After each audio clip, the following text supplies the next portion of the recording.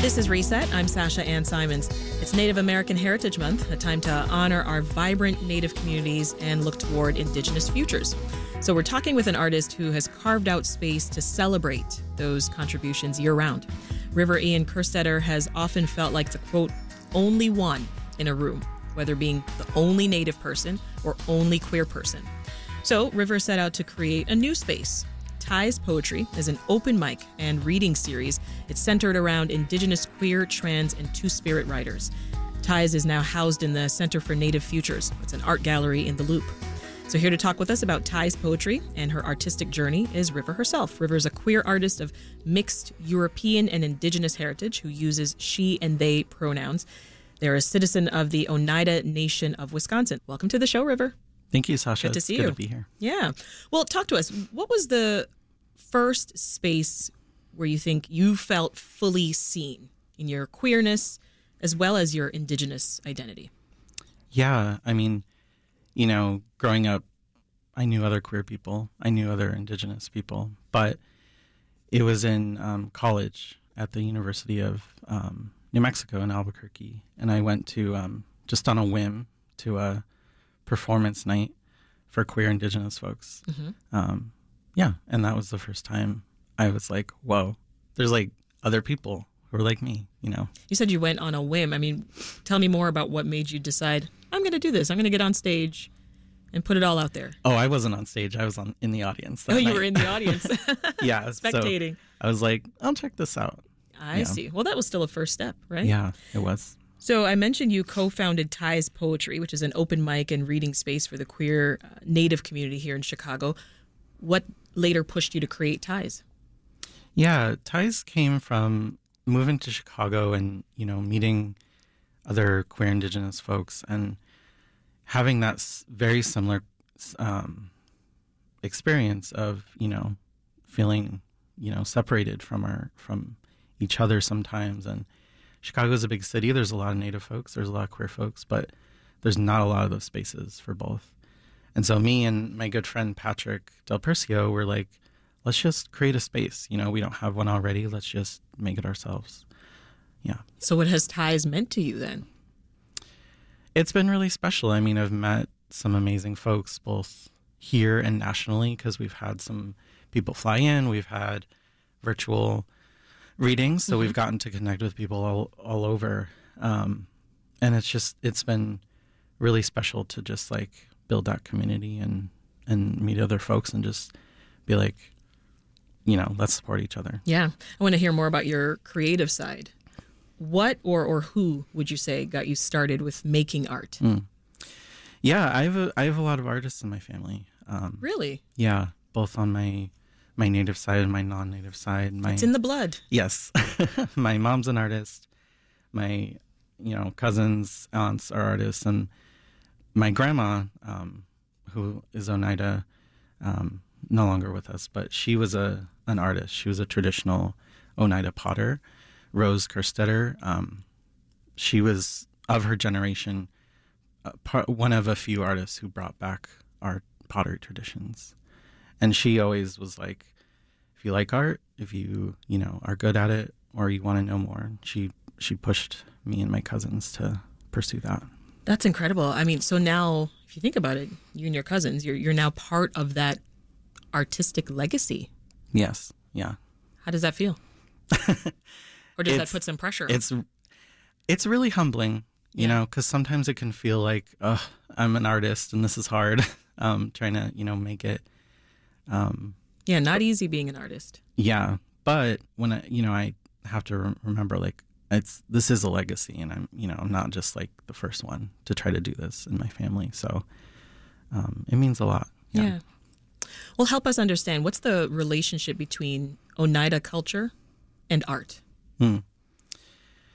Yeah, I mean, from what I have learned from my family, my grandma and other artists, I think, in settler colonial culture, American culture, since the Renaissance, art has been often relegated to like luxury or just entertainment, right?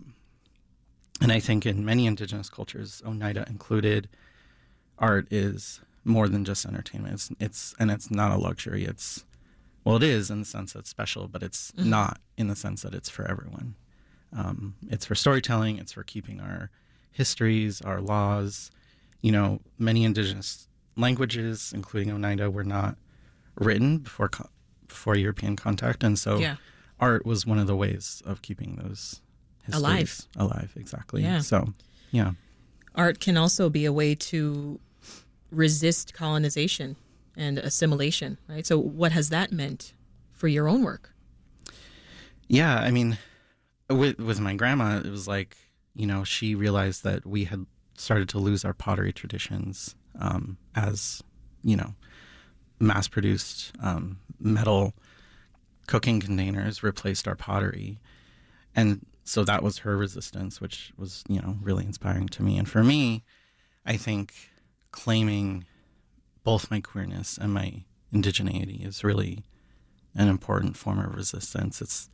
I wish it didn't have to be resistance, but it is. Yeah. Because those things are erased. And, part of what happened and is happening during, U.S. colonization is the erasure of indigenous ways of thinking about gender and, community in ways that I think just being a queer, trans, or two-spirit indigenous person is resistance against that.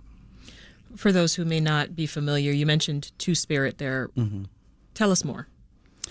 Yeah, I'm not the expert, but two-spirit is an English word that was inspired by a native word coined in the 90s by indigenous, queer, and trans folks to name some of our, when I say us, I mean native people all across the hemisphere, but to name some of our gender roles or orientations or community roles that don't necessarily fit European ideas of, homosexual, heterosexual, transgender, cisgender. So it's kind of a catch-all. Yeah.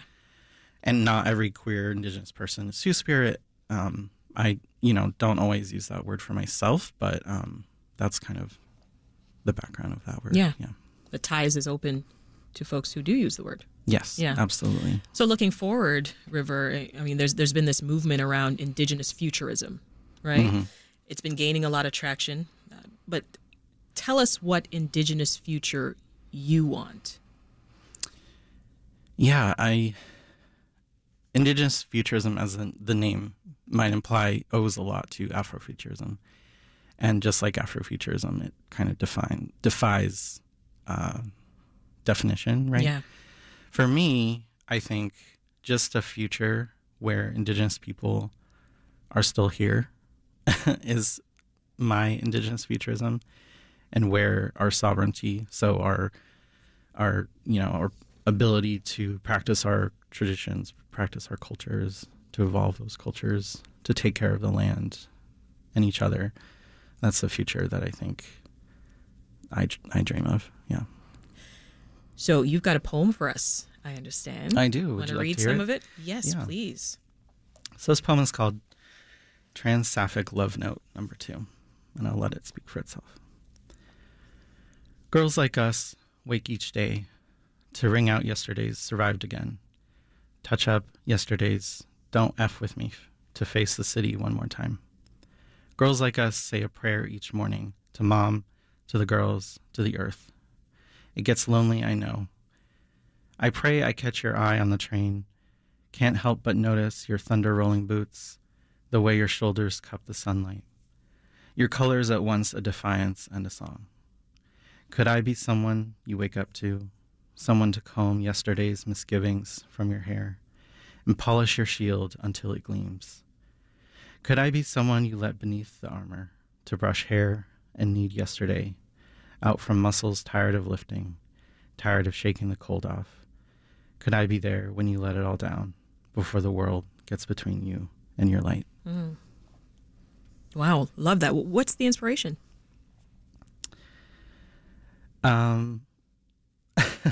Love, and also just love for my trans feminine sisters and lovers and community, and yeah, I think, you know, this particular poem came from just like seeing a trans girl on the bus and being like, I don't know you. I'm not going to talk. But I feel you. I'm not going to bother you on the bus, but I feel you. Yeah. Exactly. The Girls Like Us gave me that. Yeah. I love that. Yeah. How does collaboration factor into your artistic practice? Yeah. It's really the core of my practice. In art school, I think we're often taught, you know, the model of becoming the solo artist. And that really I didn't like that. And for a long time, I wasn't sure why. And I think when I moved to Chicago from New Mexico and I started collaborating with people more, I realized, oh, this is what I love to do. I love having someone to respond to, someone to lift up and feel, you know, supported by. Bounce ideas off of too, right? Exactly. Yeah. You designed a book cover for one of your collaborators, H. Melt, and it reads, "There are trans people here." Mm. What does that mean to you when I say that? Yeah, I mean, similar to me talking about a future where there are just Indigenous people still here, I think that book and that cover that we worked on together, H. Melt is a Chicago poet, that book and the cover really kind of speak to that for like trans people, that trans people have always been here. We are still here. What's the response been to this piece? Really good. I mean, that cover is maybe the visual work of mine that's the most like widely distributed. And so I'll see it sometimes. We'll see it in Instagram posts of bookstores and stuff like that. And it's wild and humbling and cool to see it out in the world. Yeah. That is pretty cool to see something that you worked on and something so personal. And the fact that so many people seemingly can resonate with it. Yeah. It's got to be rewarding. It is. Because, you know, when we made it, we're like, yeah, we hope people will buy the book. People will appreciate the cover and the poems, obviously. But seeing people appreciate it and share it and gift to the book or, you know, post about it online is really cool. So you're collaborating with other creatives. I mean, how else are you finding community? And then how do you sustain it? Yeah, it's a great question. I mean, I'm lucky enough to be, I'm a collective member at 60 Inches from Center, which is a Chicago-based worker-led nonprofit that we do a lot of art publishing. And it's a lot of great like-minded folks who are also, you know, in love with collaboration. So that has been, I've been there about a year, and that's been really solid foundation. But also just, I think, I mean, recently with things happening in the world, it can feel isolating to be grieving or to be, you know, to have questions about what's going on. And I've found it really important just to reach out to other artists and just, even if it's not making art, can we get together? And usually when artists get together, we end up making stuff anyway. So does Chicago's underground queer scene kind of help with some of those questions that you have?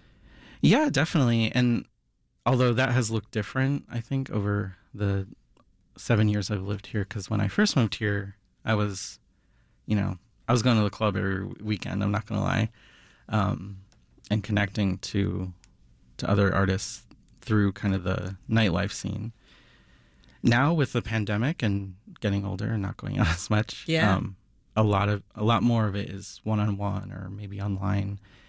I've met some great artists that are creating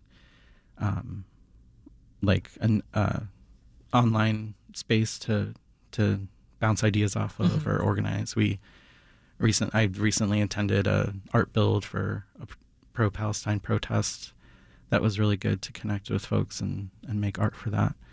So it looks different, but definitely queer arts and queer creative communities. Well, leave us with this. I mean, who do you hope to inspire, River, or reach with your work? Yeah, I mean, I think, you know, anyone who my work resonates with, but I think first and foremost, it's other queer, trans, and two-spirit Indigenous folks. Yeah. They see you. I hope so. That's River Ian Kerstetter, an artist and writer, as well as co-founder of Ties Poetry, an open mic for Indigenous, queer, trans, and Two-Spirit writers. Thank you so much for coming in. Thank you, Sasha.